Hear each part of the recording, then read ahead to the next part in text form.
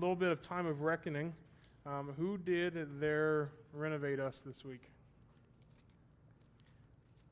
If you wrote your letter, hold it up. Yeah, all right. So, what we need to do going forward is Renovate Us. If you're not on Facebook, you should get on Facebook. It makes it easier for me. We might need to work out a Twitter deal where you guys subscribe to that so we can send you messages. We've been a little lax in our Renovate Uses, whatever the plurals. But they're back, and we put up 2 this week. Something I want you to do going forward every week is to read the chapter. I mean, that's typically something that we put in every other one, but what I want you to do, and Matt can give you further instructions or make you not do this, but at least this week and next week while I'm preaching, I want you to read the chapter, and just as you're reading, make notes on each verse. Questions that you have, observations that you make, anything that you see or you're intrigued by, maybe some correlations, maybe some repetition, anything that you see like that, just make some notes. There's a template of what I did on chapter 2 online in the Renovate Us. If you click on the title of that one, which it'll have instructions, you can download just a PDF of what that looks like. Use that kind of as a guide for going forward. But with that, I also wanted you to write a letter to your spouse, a love letter to your spouse. That's going to play in at the end of the sermon. But if you want to do that, you can get on there and do that anyways. But make sure you guys are checking that. Typically, they're going to go up on Thursdays. That's usually about when we're over for Brian Hump Day. Where's my woohoo? Thank you. All right, when we're past Hump Day, we've typically done most of our study and are forming out most of our points. So we kind of have an idea of where we want you to go through the end of the week. So make sure you're checking Renovate Us, just so next week you can be the one person who holds up their paper and be like, I did it, and everybody else will feel bad. All right? Sound good? Cool.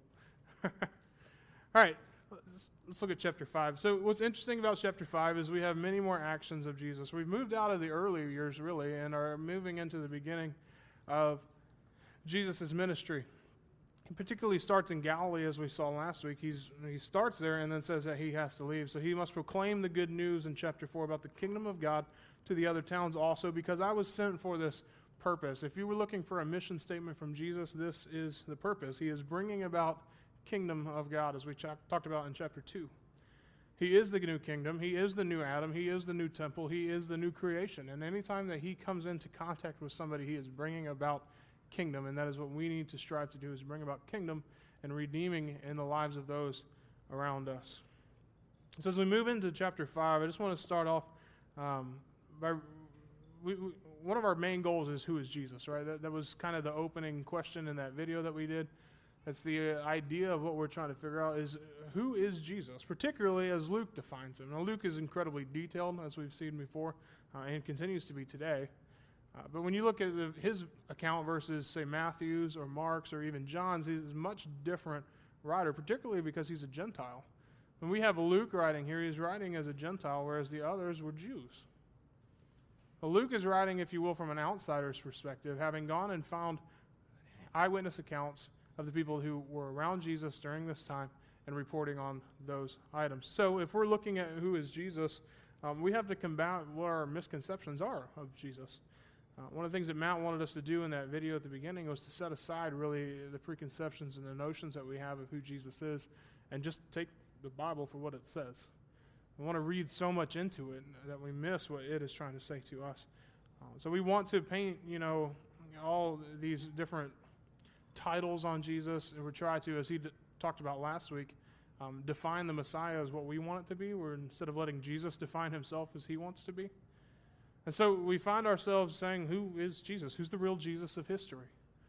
A lot of people will say that he's a revolutionary, and I think that they would be right, but the problem is we call a lot of different historical figures revolutionary. Napoleon, a revolutionary. Alexander the Great, revolutionary. Socrates in philosophy, revolutionary. Leonardo as a Renaissance man, revolutionary. We have revolutions and revolutionaries all the time in history. So what makes Jesus different? Was he just in that group of people? Yeah, he was a great human being, and he led this awesome revolution in Judaism that kind of got rid of Judaism, that kind of confused everybody, and now where are we at? You can't put him in that same company. There's a writer that said that Adam and Jesus, those are your only revolutionaries. Everybody else just came in and rearranged the furniture. If just different ways of presenting it, different ways of doing the same thing. Adam and Jesus, those are the only revolutionaries. So we have the old Adam and then the new Adam, and Jesus comes in the kingdom. We find ourselves with two ways of doing things. One way is man's way. It's Adam. Adam is the first revolutionary. He is the one who came and said, hey, this is what human nature looks like. Look at me, ate an apple. Good job. Then we have Jesus who comes along later, and he actually is a revolutionary, much more than any other historical figure that we have. And so as we look at Jesus, he had a new way of doing everything. If you're going to be revolutionary, it can't just be in one thing. An iPhone, when it came out, seemed like a revolution, and it is, but did it change everything? It changed a lot, but not everything. Jesus changes everything. He had new ways of dealing with everything. And so the first thing that we're going to look at is his new way of dealing with the world. Jesus had a new way of dealing with the world. If we look in verse 1 of chapter 5, it says, as the crowd was pressing in on Jesus to hear God's word, he was standing by Lake Gennesaret, or the Sea of Galilee, as we would call it. He saw two boats at the edge of the lake. The fishermen had left them and were washing their nets. He got into one of the boats, which belonged to Simon, and asked him to put out a little from the land. Then he sat down and was teaching the crowds from the boat. So what we encounter here is that Jesus was in Nazareth and then began to leave, as we saw at the end of chapter 4. He starts preaching in the synagogues of Galilee. Now, as he was preaching in Galilee, he's moving and getting pressed towards the Sea of Galilee. And these crowds continue to come. Now, what I want you to notice is first in chapter 4, verse 34, the last verse of the previous chapter, he was preaching in the synagogues of Galilee. All of that is plural. What you're going to find today in Luke is he's not typically speaking about a specific incident. All right, you can take these incidents and extrapolate them to many. Most of what he's talking about is a pattern of behavior. And I think that's really important for us to note first as we're looking at who Jesus is, as actions show character. So it's not just Jesus did this once. Jesus was this. Does that make sense? I mean, this is who he is. It's a pattern of behavior. It's a character of Jesus. So he was preaching continuously in the synagogues. That means multiple places of Galilee. And so as he's doing that, this crowd is pressing in on Jesus. You need to make sure that you separate these chapters. These chapters were not there in Luke's account. This is a continuing story. So he was preaching in the synagogues of Galilee, and as the crowds were pressing in on Jesus to hear God's word, he was standing by the Sea of Galilee. He saw two boats at the edge of the lake, and what he did is he went out into one of them and said, hey, can you take me out a little bit? First of all, it'll keep the people from pressing on me because they're going to get wet. Second of all, we're going to form a natural amphitheater. If you come off of the shore just a little bit and you stand there, you have all of the wind, all of the noise coming behind you with the waves. It forms a natural amphitheater. So Jesus sits down in the boat and teaches. In those days, listening to a rabbi or a teacher was about the opposite of what we're doing right now. I would be sitting and you guys would be standing. It was to show respect for the teacher. I thank you for your respect for the teacher and your quietness and maybe the occasional amen. That would be awesome. But we're kind of Baptist. So with that, he's sitting down. And you can't just think of like Simon pushing him out there and him going, because what would happen? He'd either drift in or out, right? And that would be bad. Jesus out there without a paddle. Simon has to go out. This isn't written in here, but this is what had to happen. This isn't inference. This isn't guessing. This is what had to happen. Simon had to go out there and hold the boat. He's standing in the water and he's holding the boat. Now, Jesus is like us. He's teaching for a while, right? So imagine having fished all night long, not gotten anything, as he says, and then they fished at night because it was easier to get the fish. So in the morning, they pack it up and go home. Then he has to go back out there and hold on to this boat in the waves while this guy's droning on and on for an hour. That will wear you out. And so he finally teaches. He sat down and taught from the boat. When he had finished, he said to Simon, "Put out into deep water and let down your nets for a catch. I know you're wet. I know you've been hanging on to this boat for a while. I appreciate that. I know you didn't get anything last night. I know your buddies are tired. You've already cleaned the nets. Cleaning the nets is one of the hardest parts of it. But let's go out deep water again and put out your nets. Master, Simon replied. We don't know whether Simon was listening to Jesus or not. Regardless, he understands that Jesus is a teacher. It's a little obvious from the hundreds of people behind him. He probably had something important to say, whether I agree with it or not. People like him. So, Master, Rabbi, Simon replied, we've worked hard all night long and caught nothing. But, at your word, I'll let down the nets. So they go back out, and when they did this, they caught a great number of fish, and their nets began to tear. So they signaled to their partners in the other boat to come and help them. They came and filled both boats so full that they began to sink. When Simon Peter saw this, he fell at Jesus' knees and said, go away from me, because I am a sinful man, Lord. For he and all those that were with him were amazed at the catch of fish they took, and so were James and John, Zebedee's sons, who were Simon's partners. Don't be afraid, Jesus told Simon. From now on you will be catching people. Then they brought the boats to land, left everything, and followed him. Jesus had a new way of dealing with the world. He dealt with the world in a new way, with the very power of the Creator. So where do we see the power of the Creator in this account? See, in Luke, there's no account of the Sermon on the Mount. The Sermon on the Mount in Matthew 5-7 is really popular, right? That's where we get, blessed are the meek, for they will inherit the earth, all that stuff. That's the Sermon on the Mount. And Luke doesn't include these words of God, a sermon. You'd think a sermon would be pretty awesome. I mean, we covet, speaking of Matt and I at least, we covet the sermons of great men that have gone before us. Spurgeon, Calvin, Jones, C.S. Lewis. I mean, we covet those. If they have them, we're on top of it. They release audio, we download it. I mean, we want to listen to these other guys preach, and Luke does not include in his detailed account the Sermon on the Mount. Why does he do that? And we find that he's really interested in what Jesus is doing. If you look at chapter 5 and you have a Bible that has red words, there's not a ton of red. It's what Jesus is doing. But Luke focuses on what he did, evidence of God's power associated with Christ's ministry. Luke's concern is not necessarily to give forth every word that Jesus said, but to demonstrate to the Gentiles who Jesus is. And by demonstrating who, he shows what he did. And what we have to see here is God's power associated and going through Christ's ministry. And so we see a very, very obvious evidence of the power of the Creator. But before we go into that, I want to first look at Simon Peter. Simon is thrown into the middle of this in a sort of weird way. If we're looking at a lot of the other Gospels, we don't expect him to talk about Simon. We expect him to talk about what he was teaching. But we look at Simon here in the middle, and it says, Jesus says to him, put out into deep water and let down your nets for a catch. Master, we've worked all night, hard, long, and caught nothing. But at your word, I'll let down the nets. The first thing I really want us to look at is that we have to trust and obey as Peter did. Even when we don't understand, and even when we're utterly exhausted, we just have to do it. When Jesus is beckoning, when he is instructing us, when he is telling us what we need to do, we just need to trust and obey. There's a really great old hymn that says, trust and obey, for there's no other. Yeah, that kind of fun stuff. Trust and obey. Just do it. Just do it.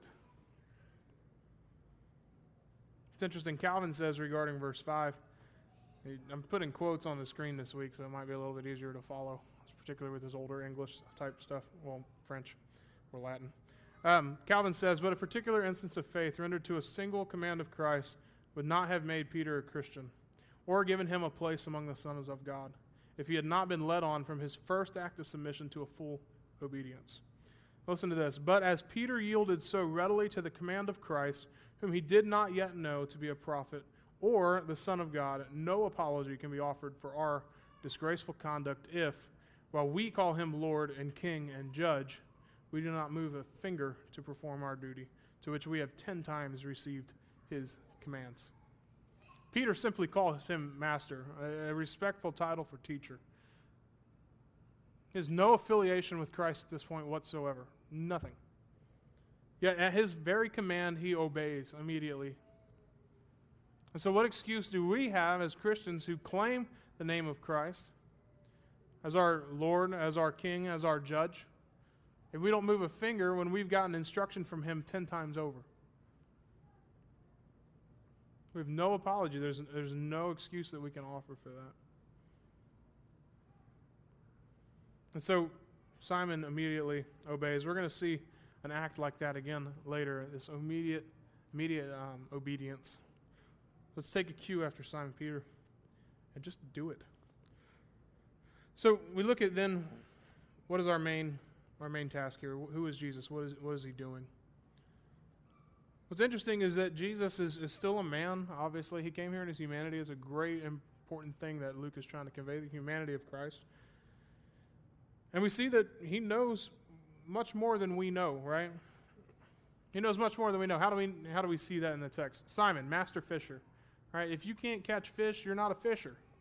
Right?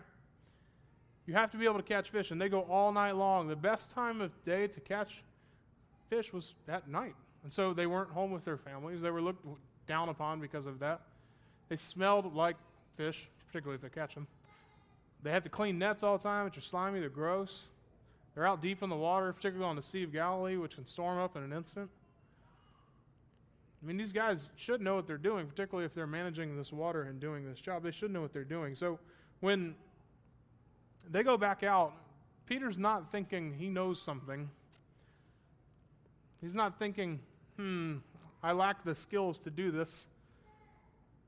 Peter's a good fisher. So when they catch a giant load of fish, so much so that it's going to sink their boats, is it his skills that are in question? No. He did the same thing that he's been doing. They just went out in the deep water and did the same thing. Something different happened. What was it? It's not his skills. He's still the same fisher. It's not his partners. They're still the same fishermen. It's Jesus. Jesus has a control over creation. His power over creation. And we see that, what's his response? If it was simply skills, he'd be like, what did you do? What did you see? Did we do something different? No, but the sheer amount of fish triggers something in Simon's head. And he says, what? Go away from me, because I'm a sinful man, Lord. Go away from me. Peter's response in verse 8 is, I'm a sinful man.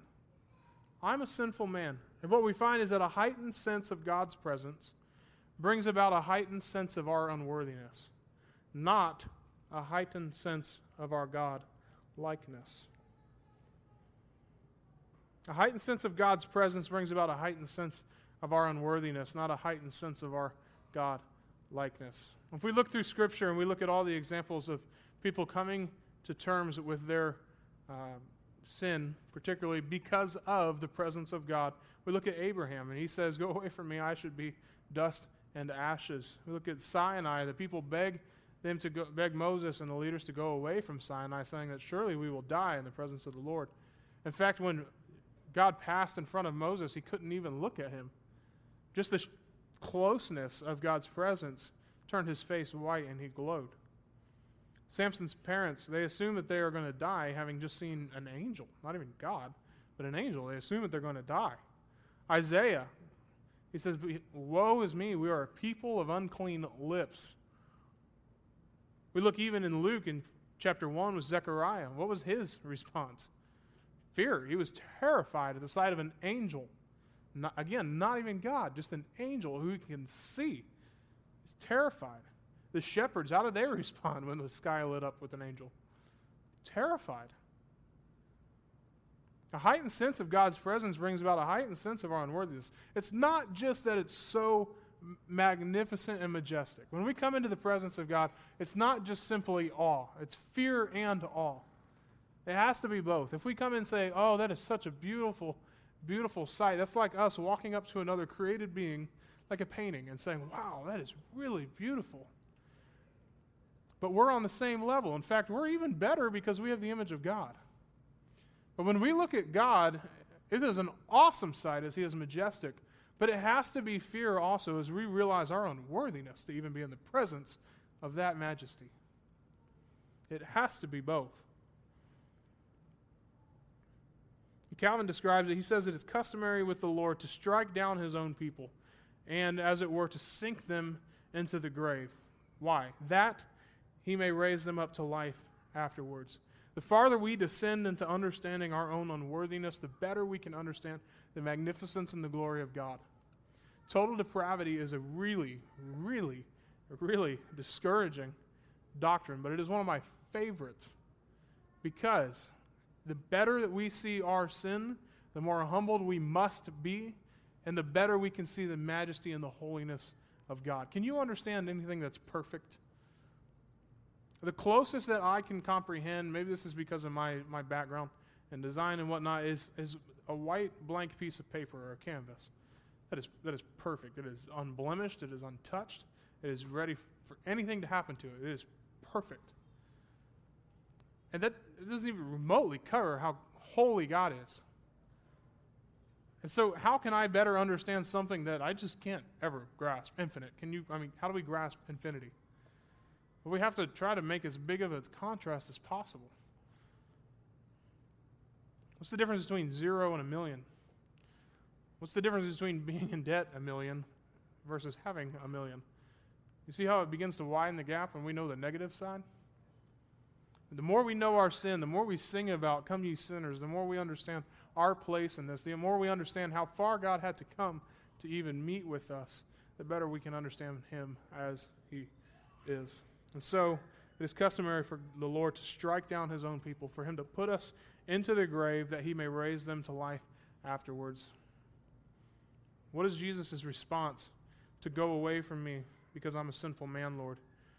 What is it? You're right. Peace. No. Don't be afraid. Don't be afraid. Not only that, but then he goes on and gives them a mission. He says, from now on you'll be catching people. Now let's look at catching people, fishing for men. What does that mean? My version of fishing is this, all right? I have a catfish pole. It's not a medium. I don't know entirely what that means. It's a little longer. I know that if I catch a bass with it, I can just kind of lift it out of the water. And then I have like a little light fishing pole that's, I guess, meant for more sport, right? You can't just pull the fish out of the water. I have those two, all right? This is my version of fishing. I put the catfish pole in the water with like shrimp or whatever on it. And I lay it down, all right? And then I've got my little light pole. I throw it out. I ring it in a couple times. I throw it out. And then I'll sit down and I'll do it a couple times. And then basically I fall asleep and listen to Jack Johnson. And that's my version of fishing, all right? I sit and wait. Sit and wait. You think that works when we're fishing for men? How often does that work? Sit and wait. My pole hasn't disappeared yet, okay? So that's a good thing. He could just grab it and, take it down into the lake. So I haven't really caught anything that way. Yet I continue to do it because it's relaxing. We can't just sit and wait when we're fishing for men. If we look at the fishing that's happening here in this old world, they're in a boat and they go out into where the fish are, right? You're not just sitting on land saying, they'll come up here. Evolution, right? I walk up here and jump into my thing. No. You go out to where the fish are. You take these giant circular nets that often require 2 people, and you cast them out into the water, and then you pull ropes that then envelop the fish, and then you drag them and haul them back into the boat. Typically, you'll get 1 or 2 fish. Sometimes you get lucky and you get half a school of fish. But all day, casting, drawing in wet, heavy nets, casting, drawing in wet, heavy nets, sorting out a few fish, casting. It's work. It's hard work. It is an active, purposeful, intentional thing that we have to work together in. It takes effort and perseverance. And we see that this kind of character that is already instilled in Simon come back again in Pentecost, or after Pentecost, and then later even in Acts 10. You see this character that's already ingrained in Peter become a very important thing in his ministry. And so as we are as we are fishing for men, we have to be active. We have to go where they are. So the last thing I want to talk about in this section is that as we draw nearer to God, we are more mindful of our sins and His marvelous grace. God has loved us anyways and at great cost to Himself. Fear not, as Jesus told Simon, from now on you'll be catching people. I'm putting you on mission. I'm putting you on mission. I have grace on your life even though you are a sinful man. It will come at great cost to myself. But we find His marvelous grace as we go on mission with Him. And so they brought the boats to land. They left everything and followed Him. Verse 12. While he was in one of the towns, all plural again, a man was there who had a serious skin disease all over him. He saw Jesus, fell face down, and begged Him, Lord, if you are willing, you can make me clean. Reaching out His hand, He touched him, saying, I am willing, be made clean. And immediately the disease left him.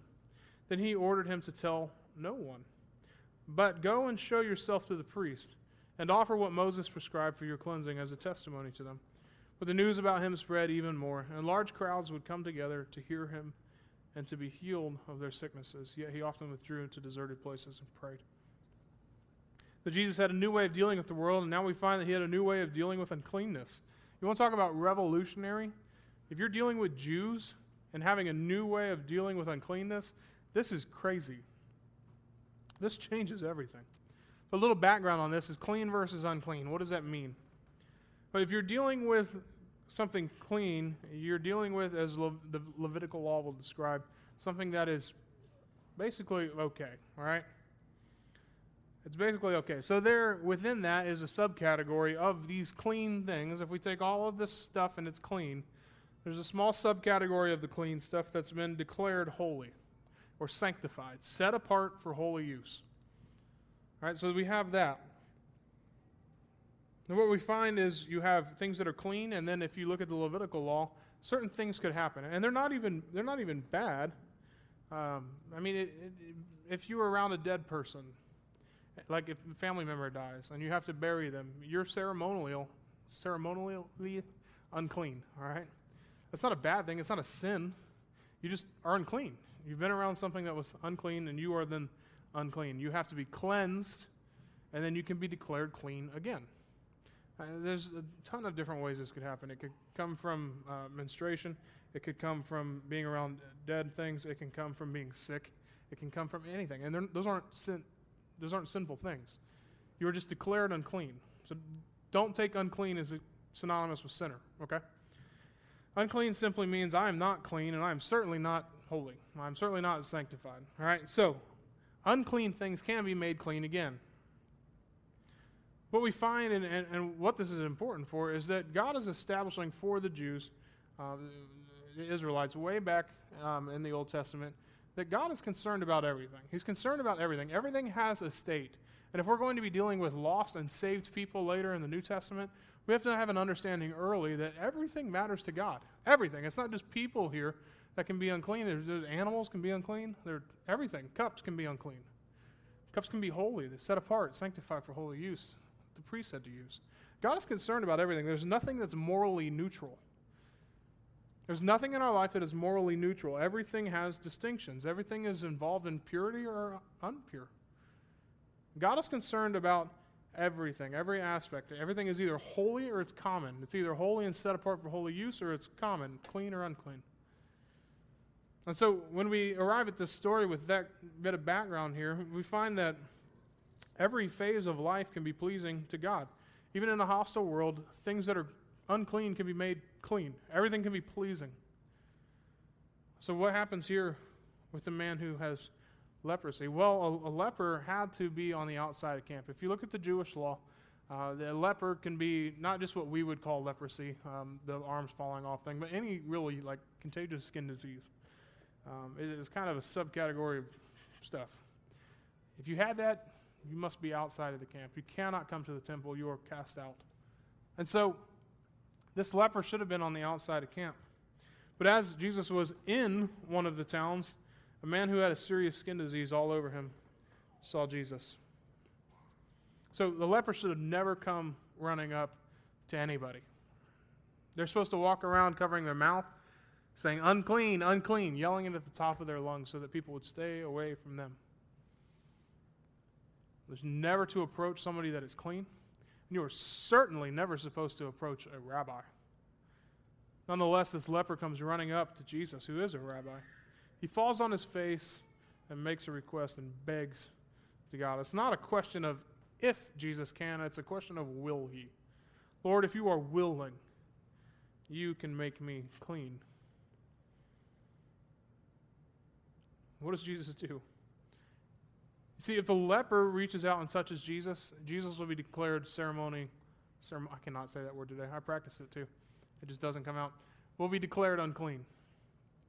A rabbi declared unclean, particularly with a skin disease in which he has to be cast out. So he just begs, all right? Leper comes all the way up, doesn't touch him, comes all the way up to him. Jesus doesn't just say something. What does he do? Reaching out his hand, he touched him. Jesus reached out his hand and touched the leper, saying, "I am willing. Be made clean." Jesus reaches out and touches the leper, and what we find is that his cleanness, Jesus' cleanliness, is more contagious than even the uncleanliness of leprosy. Jesus reaches out and touches this man where he's at. He reaches out and touches him and cleans him. He has made this thing that was unclean and certainly would perish clean now. Jesus is coming to deal with us where we are at. So if we look and see that Jesus has a new way of dealing with the world, has a new way of dealing with uncleanness, a huge thing in the Jewish community, we find that even still, he wants to maintain the law. What does he give him as instructions? Don't tell anyone. That's weird. Jesus does that a lot. Don't tell anyone. Why don't you want me to tell anyone? I mean, there's a few different reasons, potentially. We call this messianic silence. Basically, I think what he's doing is Jesus is telling people, don't go talk about me, okay? Here's the problem. If you go out and tell everybody that I made you clean, how are people going to define me? The guy who makes lepers clean, well, that's not who I am only. That's not all I do. I also heal the lame. I also make the blind see. I also give living water. I'm not just this type of rabbi. And so what he's letting him do is letting Jesus define the Messiah for what he really is versus what they would have him to be. We've already seen that in chapter 4. They want to define him for what they want him to be. But Jesus is saying, no, I'm more than that. I'm going to define myself for who I am. And so he sends him to a religious leader, as the law of Moses would require. And lepers are being clean, and they have to go and then show the priest. The priest will examine them, make sure that they really are clean. They offer a sacrifice of thanksgiving. They're declared clean. They go on their way. That's the Mosaic law. I think Jesus has a twofold purpose here. The first one is to go and be obedient to the law. All right, he's keeping the law perfectly for us. Remember, theme you're going to see all the way through. The second thing is, I think he's sending a message to religious leaders of the day. He's saying that lepers are being made clean. The Messiah is here. My very presence is changing time. We're going to see that again later as we move on. Last piece of this, verse 16, it seems like a little bit of an addition. He says, yet he often withdrew to deserted places and prayed. Again, we're talking about a character of Jesus. We're talking about a pattern of behavior of what he did. He often, multiple times, withdrew to deserted places, plural, and prayed.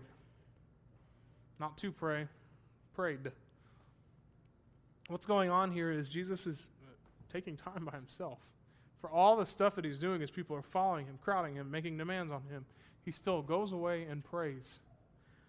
We've got to be careful in narrative that we don't just wholesale adapt what Jesus is doing for our life. We talked about that modeling aspect on Tuesday and Wednesday. I think this is a time that we're allowed to model Jesus. And Jesus needed time to withdraw and pray alone. There's something to that. We're going to see a little bit more of that later. Next thing that we see is a new way of dealing with sin. In verses 17 through 26, Jesus has a new way of dealing with sin.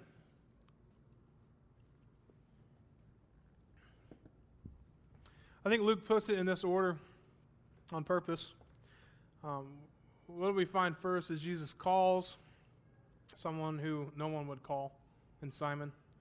We see him cleanse and deal with really the Israelite version of, again, uncleanliness is not synonymous with sin, but it was the major concern of the Pharisees. The Pharisees weren't necessarily concerned about sin, if you will, per se. They were more concerned about ceremonial cleanliness, order, all that stuff. So he deals with that first, and then we see Jesus deal with what he was concerned about, sin. So we have the first mention of the Pharisees. There was about 6,000 Pharisees in Judea and Galilee. This is the first time we see them in Luke. Understand that Pharisees are not priests. Sadducees are priests. Pharisees are just men of the law. These are men who were concerned about keeping the law of Moses and would even add to it to make sure that they would hit that break of the law before they would actually break the Mosaic law. So they would give themselves a buffer. So we have to fast once a week. Let's fast twice a week to make sure that we always get that one. You see what I mean? That's kind of what they were doing. And then there were teachers of the law. There were scribes. These are people that are all concerned about the law. So they're not priests, but they're people that are concerned about the law nonetheless and religion. So they represent more the religious aficionados, the crazy religious people of the day versus the priests. So with that, the priests wanted to see what Jesus was doing. Of course, we have the internet, so we get to cheat a lot. But when we hear of new religious awesomeness stuff that's popping up and going on, we're going to check it out, right? Some great new preacher, what's he preaching? And make sure that he's on target. Do our people need to be listening to them? We need to be listening to them. We're going to go check out what's happening. If there's a new church that's popping up around here, we're going to be checking out what's going on with them. That's what the Pharisees are doing here. They've been hearing about this Jesus who's been talking about the kingdom of God, something that they're trying to bring about by keeping the law. They're trying to force God's hand into bringing about kingdom. And then here Jesus is saying, I'm the kingdom. What's he talking about? So they show up, and we find ourselves in verse 17. It says, on one of those days, plural again, while he was teaching, Pharisees and teachers of the law were sitting there and had come from every village of Galilee and Judea, and also from Jerusalem. And the Lord's power to heal was in him. Just then some men came, carrying on a mat a man who was paralyzed. They tried to bring him in and set him down before him. Since they could not find a way to bring him in because of the crowd, they went up on the roof and lowered him on the mat through the roof tiles into the middle of the crowd before Jesus. Seeing their faith, he said, friend, your sins are forgiven you. And the scribes and the Pharisees began to think, who is this man who speaks blasphemies? Who can forgive sins but God alone? But perceiving their thoughts, Jesus replied to them, why are you thinking this in your hearts? Which is easier, to say your sins are forgiven you, or to say get up and walk? But so you may know that the Son of Man has authority on earth to forgive sins. He told the paralyzed man, I tell you, get up, pick up your mat, and go home. Immediately he got up before them, picked up what he had been lying on, and went home glorifying God. Then everyone was astounded, and they were giving glory to God. And they were filled with awe and said, we have seen incredible things today. Jesus has a new way of dealing with sin. So the Pharisees wanted to see what Jesus was going to do. He forgives sin. Jesus forgives sin. The paralytic comes in, he's laid down in front of Jesus, and he says, looking at him, because of your faith, also of the friends, your sin is forgiven. Who does Jesus think he is? How is he forgiving sin? I mean, John the Baptist was coming around beforehand, telling people that their sins would be forgiven, but he didn't say he was doing it. Certainly I tell you that your sins are forgiven. How? If you repent and believe in Jesus. And that's what John the Baptist was doing. He was saying, repent of your sins so that you can be forgiven. For one will come who will forgive them. So when I tell you, your sins are forgiven, it comes with, you must repent and believe in Jesus Christ. But Jesus doesn't say you must repent and believe in me. He says, I have the power to forgive. I have the power to forgive. Your sins are forgiven you. Now, is there something that comes along with that? Yes. We'll see that in verse 32. But he says, I have the authority to forgive sins, and he does so. And so what we find here now is that sin, which is in essence rebellion against God, rejection, orphaning yourself, if you will, or just not living in the identity that God has made you, not living in the image of God and rejecting that from the Maker, we have sin. And so the Pharisees say, who can forgive that? Who can forgive that rejection of God? If you reject me, who can forgive you of that rejection? Only me. So who can forgive rejection of God? Jesus. And he does. And they say, who can do that? And what's interesting is the Pharisees were perfectly right, yet they were perfectly wrong. Who can forgive sin but Jesus? And they completely miss the fact that Jesus is the Messiah that they are trying to force God's hand in. It doesn't even consider that Jesus might be the Messiah, that he is in fact God. So let's shift away from the Pharisees a little bit. Let's look at what happens to the actual paralytic. If we're dealing with sin and his sin particularly, let's talk about him. Seeing their faith, speaking about the friends, he says to the guy on the mat, your sins are forgiven you. Calvin says, and this should be up here, Calvin says that Christ appears here to promise to the paralytic something different from what he had requested. But as he intends to bestow health of body, he begins with removing the cause of the disease, and at the same time reminds the paralytic of the origin of his disease and of the manner in which he ought to arrange his prayers. As men usually do not consider that the afflictions which they endure are God's chastisements, they desire nothing more than some alleviation in the flesh. And in the meantime, feel no concern about their sins, just as if a sick man were to disregard his actual disease and to seek only relief from present pain. But the only way of obtaining deliverance from all evils is to have God reconciled to us. He goes on to say, thus it appears that this is a frequent and ordinary way of speaking in the Scriptures, to promise the pardon of sins, when the mitigation of punishments is sought. It is proper to attend to this order in our prayers. When the feeling of affliction reminds us of our sins, let us first of all be careful to obtain pardon for those sins, that when God is reconciled to us, he may withdraw his hand from punishing. The paralytic certainly just wanted to be able to walk. He probably didn't really have his sins on the forefront of his mind. What if our sins are causing God to then chastise us? Because if you are a believer today, it says that God disciplines those he loves. He's certainly not going to discipline us when we're doing things right. My dad never disciplined me when I was doing things right. He disciplined me when I did something wrong because he loved me. The Father disciplines those that he loves. So not every time are things that are bad happening to us a direct result of our sin. It could be a result of somebody else's sin, particularly when we're living in community. But it can be the hand of God chastising us, disciplining us because of our sin. And it's going to make us really uncomfortable. And for those of you with a comfort idol like I have, we're going to want those pains removed. We're going to want the Vicodin just to take away the pain and completely not really deal with the disease. We have to deal with the sin first. Calvin's saying that like a sick man were to disregard his disease and only seek relief from present pain, the only way that we can obtain deliverance from all evil is to have God reconciled to us. And how do we become reconciled to God? We repent of our sins, and we're forgiven of those sins first, and then the pain can be taken away because we are in right fellowship with God. And so what we find here is that we need to know yourself or ourselves to be an object of God's mercy. Know yourself to be an object of God's mercy. We saw mercy earlier with Simon. Do not be afraid. We saw mercy earlier with the leper. He reaches out and touches him. You see mercy here, friend. Your sins are forgiven you. Know yourself to be an object of God's mercy.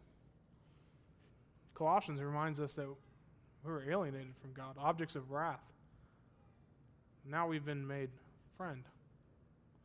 We're a family. Spurgeon has more to say on this. He says, I anxiously desire, this is a little bit long, but I want you to think about how this would look here, okay? This is Spurgeon addressing his church. He says, I anxiously desire to see in this church little bands of men and women bound to each other by zealous love to souls.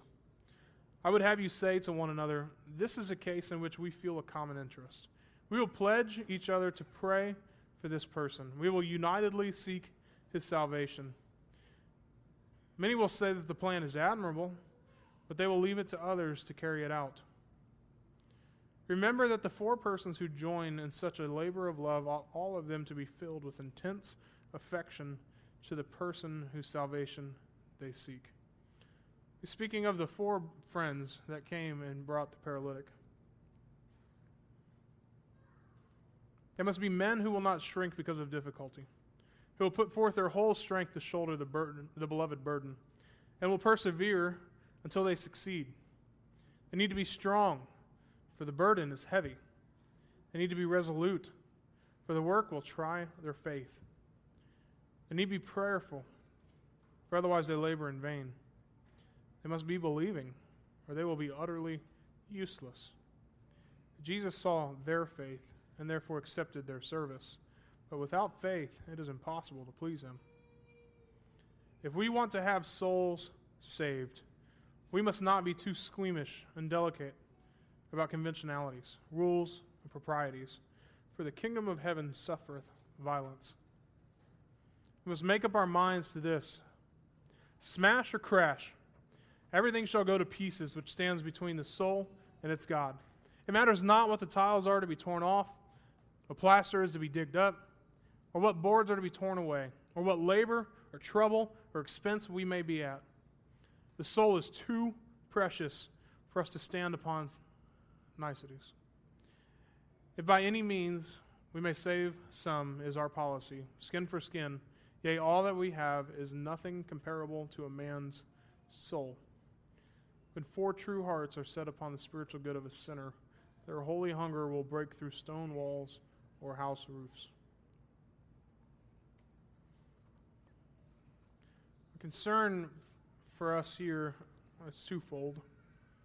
One, see yourself as an object of the mercy of God. I mean, Jesus repeatedly reaches out. Repeatedly. Simon, leper, paralytic. See that. But then have an urgency. Have an urgency for the lost. Have an urgency for the lost that would push you to do this. You have a sick friend. You have 3 buddies. You 3 buddies take him to Jesus. You get there, you see that there's no way to get in the house. So you very carefully, bearing this burden, keeping him level so that he doesn't fall off and further injure himself, take him up the side stairs of the house up to the roof. You get up to the roof, and you see that there's no access door. We've got to get him down there. We hear that Jesus will do this stuff, but then he disappears. We've got to get him down there. And so you begin to remove the hard earth that's been packed down on top. As soon as you get through that clay and hard earth, you find yourself at the level of reeds. And you begin to pull back these hard, stuck reeds that would support the roof. All while dust is falling down, up in your nails. You don't have any tools because you thought you'd just be able to walk in. And finally, you clear enough space that your friend can get in, because you're not just going to drop him in a hole. You got to level him and keep him safe. You finally drop him down in front. All this dust is everywhere. People are angry with you. And what's your mission? Your mission is that you care about that person. You just need to get them there. Who in your life are you just getting them there?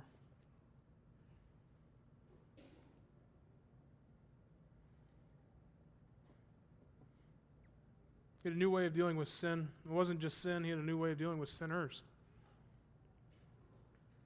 Jesus had a new way of dealing with sinners. Verse 27.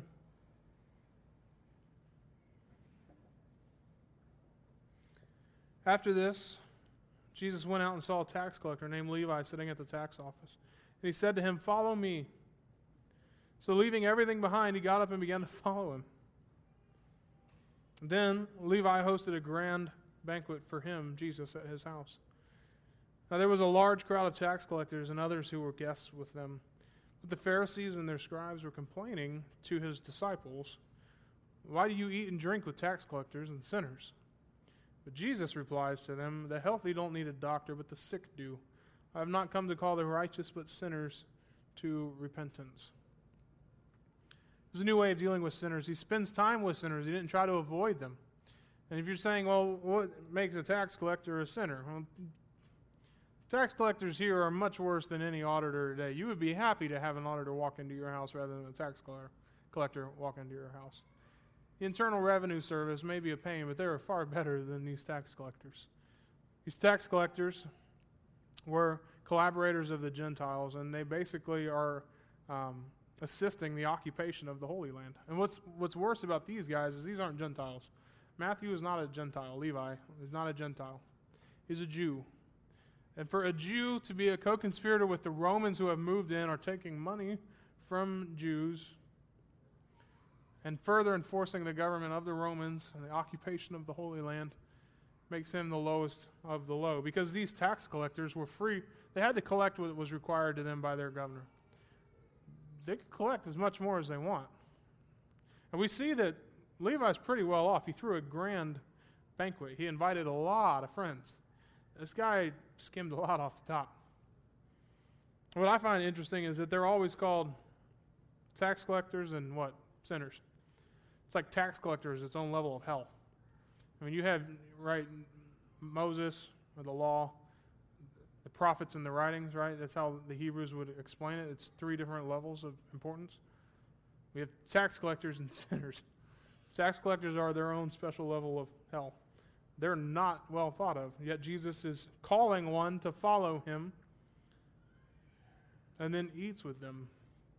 The eating and drinking that Jesus did with them, not just Levi, but all the other friends that he brought, implies his approval. This is why, and I completely understand my parents' reasoning in this, particularly if they listen to this. I love you guys. My parents wouldn't want us, me and my brother, to go drinking with people because we would be seen at the bar and be assumed to get drunk and do what everybody else there was doing, right?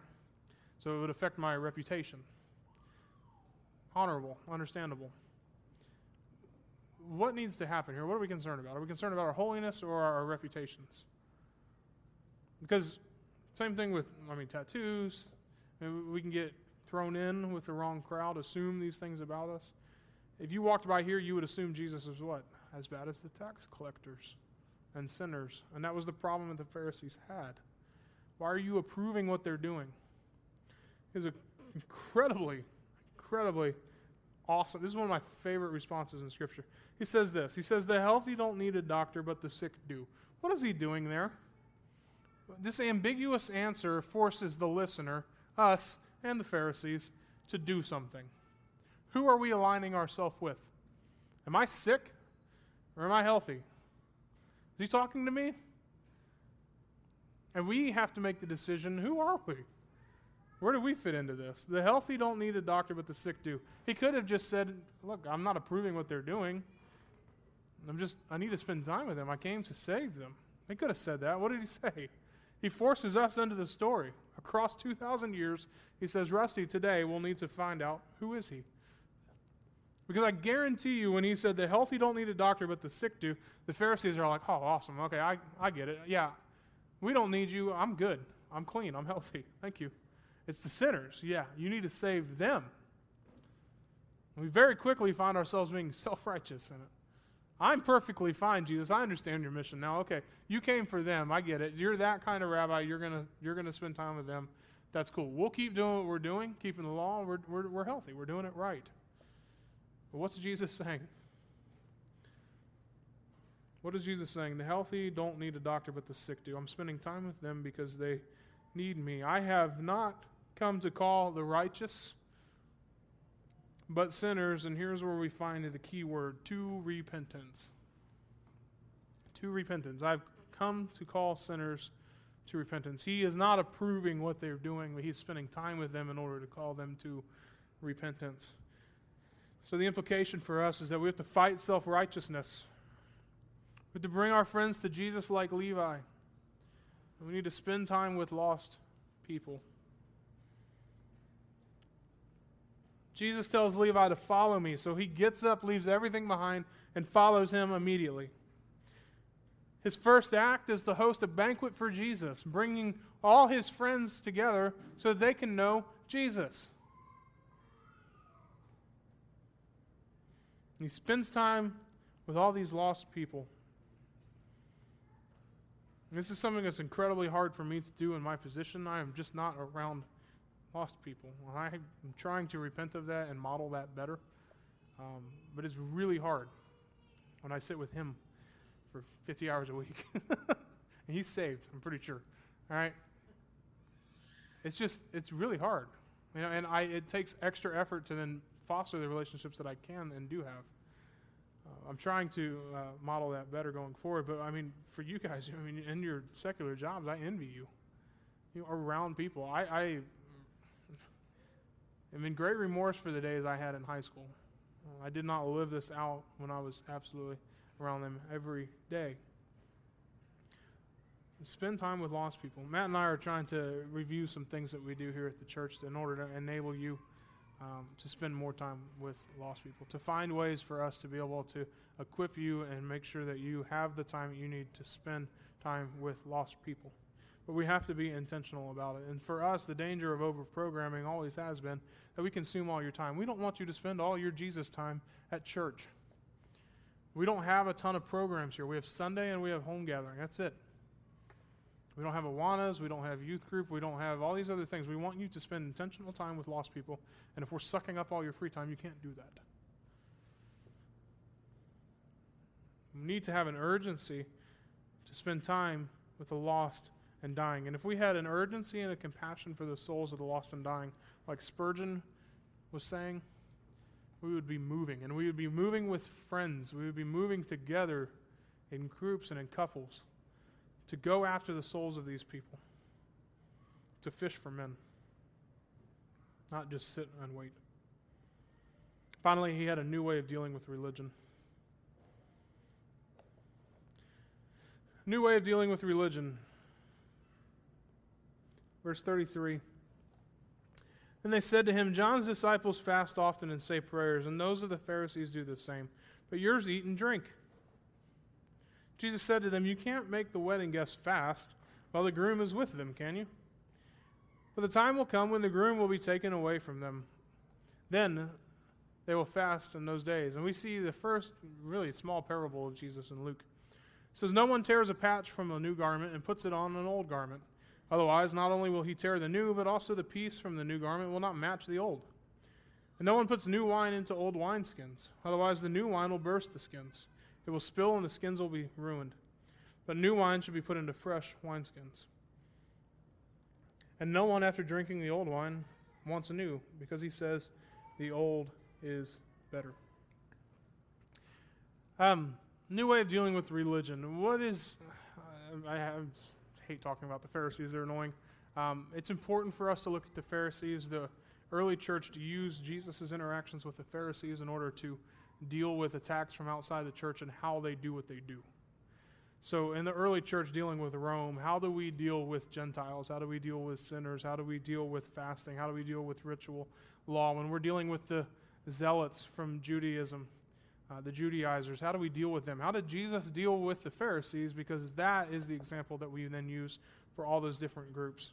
And so this here is for us, how do we deal with fasting? How do we deal with ceremonial fasting in the law of Moses? And the Pharisees come to Jesus this time, not to his disciples, and say, John's disciples, the guy who talks about you, the guy who led the way for this little revolution you're doing, his disciples fast. Your disciples eat and drink all the time.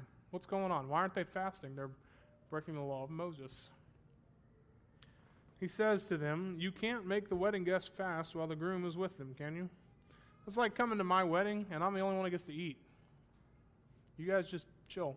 I'm going to eat this awesome steak and then go on my honeymoon. Peace.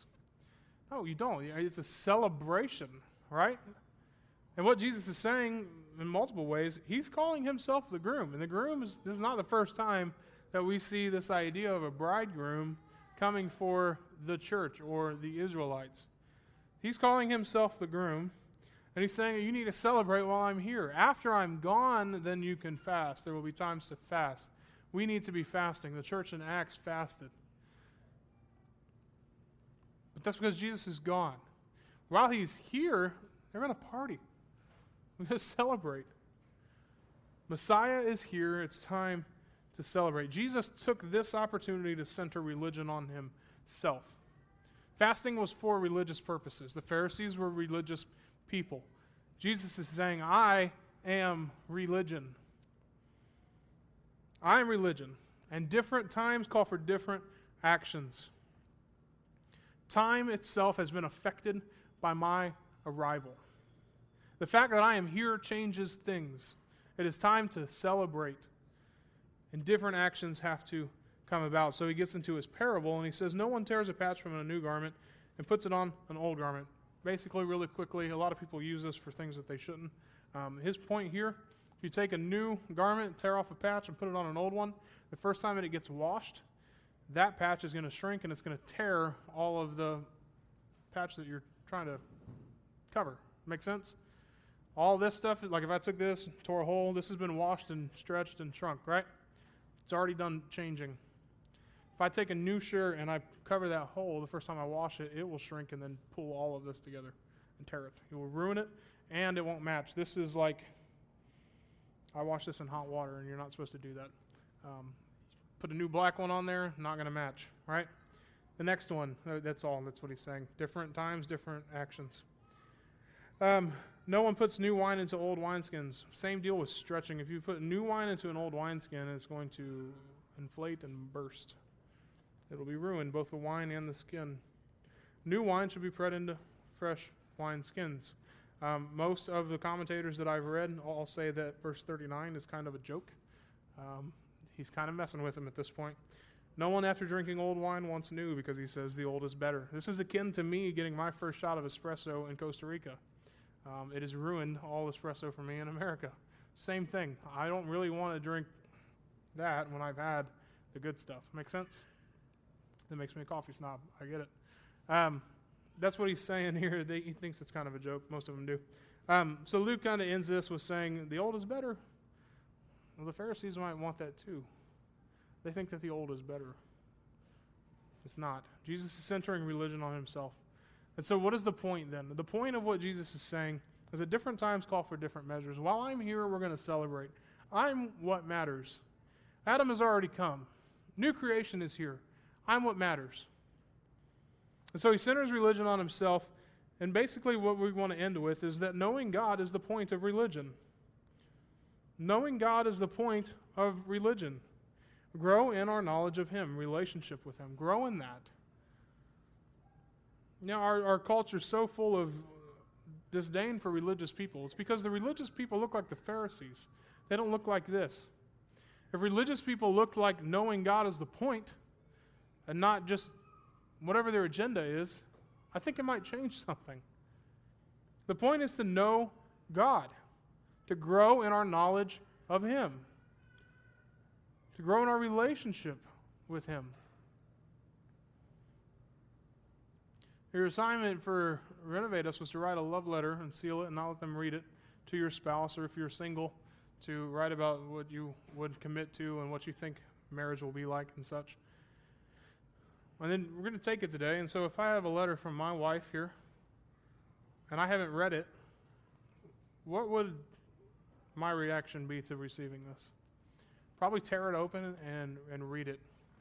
I'd probably memorize parts of it and read it a couple times. I still have letters that she's written me from when we were dating. So cards, still have text messages, I still have emails, I have all that, and I like to read that stuff. It's important to me. What happens if I don't read it? You see, when I receive this, I want to read it. Okay, I have a great desire to read it. In fact, since it's from her, and no offense, not one of you guys, I feel like I have a need, like a deep need to read it. If I don't read it, I'm doing something wrong. It's more than just a desire, it's a deep, heartfelt need to read it. We have a love letter from God, not to get too cliche, but this is how we know God. I can know more about my wife by reading her letter and how she feels about me, how she expresses herself to me. But God has done that. He has revealed himself here just in his actions. but even more in saying who I am. This is my mission. I must proclaim the good news. We see that he wants us to celebrate with him while he's here and fast, while he's away in anticipation of his coming back. So the question is, how are you knowing God? Does this mean you need to read? Yes. Yes, I know you don't like reading. I know I do too much. We need to read. We have to. That is how he's revealed himself to us. If he gave us another option, we could do that. We need to read and know God. And here's the question. It's not simply who is Jesus, but how do you regard Jesus? I think as you grow in faith, it begins with Jesus being a ticket, right? It's a ticket out of hell. I'm going to go to heaven and enjoy life forever. I mean, that's a perk. Certainly we see calls for that. That's okay. But as we grow in maturity in our faith, I think Jesus ultimately moves from a ticket to heaven to the destination itself. For me, I am realizing this in ever-increasing measures. The more I know about Jesus, the more I just want to sing him. I just do. I think my daughter has helped with this. Just being able to see her means a ton. It's awesome to think about her, to hear stories about what she does while I'm at work. To hear her laugh, all that stuff, it's awesome. It really is. But just to see her changes things. To see my wife when I come home, it's different. Just to be able to see her. It's not an issue of faith. I know she'll be there. I know she loves me. I know all that. I know this. I know it. But to be able to see him as he is, and we will see him face to face, that's what I'm looking forward to. Yeah, I don't have to burn. Yay. I'm grateful for that sacrifice. And I discover that, the more I understand how sinful I am. But the more that Jesus reveals himself to me, the more I see my need for a Savior, and the more I'm grateful for and want to see that Savior. So the question is, how do you regard Jesus? Are you going to read the love letter that he gave you? I mean, try putting that letter that your spouse gives you on your nightstand and not touching it for a week. You feel the urgency, the desire within to read this from another, no offense, mortal. And when I have the Word of God who wants to reveal himself to me as he is. How do you regard Jesus? He is a revolutionary. He's come to change everything. And if we're not seeking him for who he is, then we're missing the entire point of what he did. And you could ignore a revolution and get left behind in the dust, but it's going to continue on no matter what. Let's go ahead and pray, and we'll be dismissed today. Heavenly Father, God, we love you so much, and we are so thankful for your revelation of you. Father, as we cling to your word, Father, we understand that these are the very things that you came here to do. Father, this is a perfect revelation of who you are, what you are, and Father, as you intend for us to see you. It's not up for us to try to figure it out. But Father, you have shown us who you are. God, I long for the day that I'll be able to see you face to face. Father, that I can know my Savior as he is. Father, we're so thankful for what you're doing here at Renovation. Father, as I look forward to that meeting one day, Father, I ask that you renew an urgency in my life for the lost. That we don't just see them as not knowing you, which for some reason doesn't seem to grasp us in our Facebook and online world. But Father, that they're dying. They are dying and going to hell.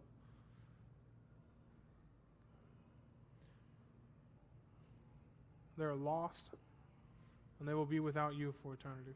You are the most precious gift that we have, and we withhold that from them just from our lack of desire.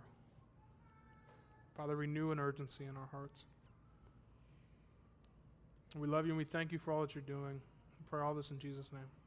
Amen. You're dismissed. Thank you.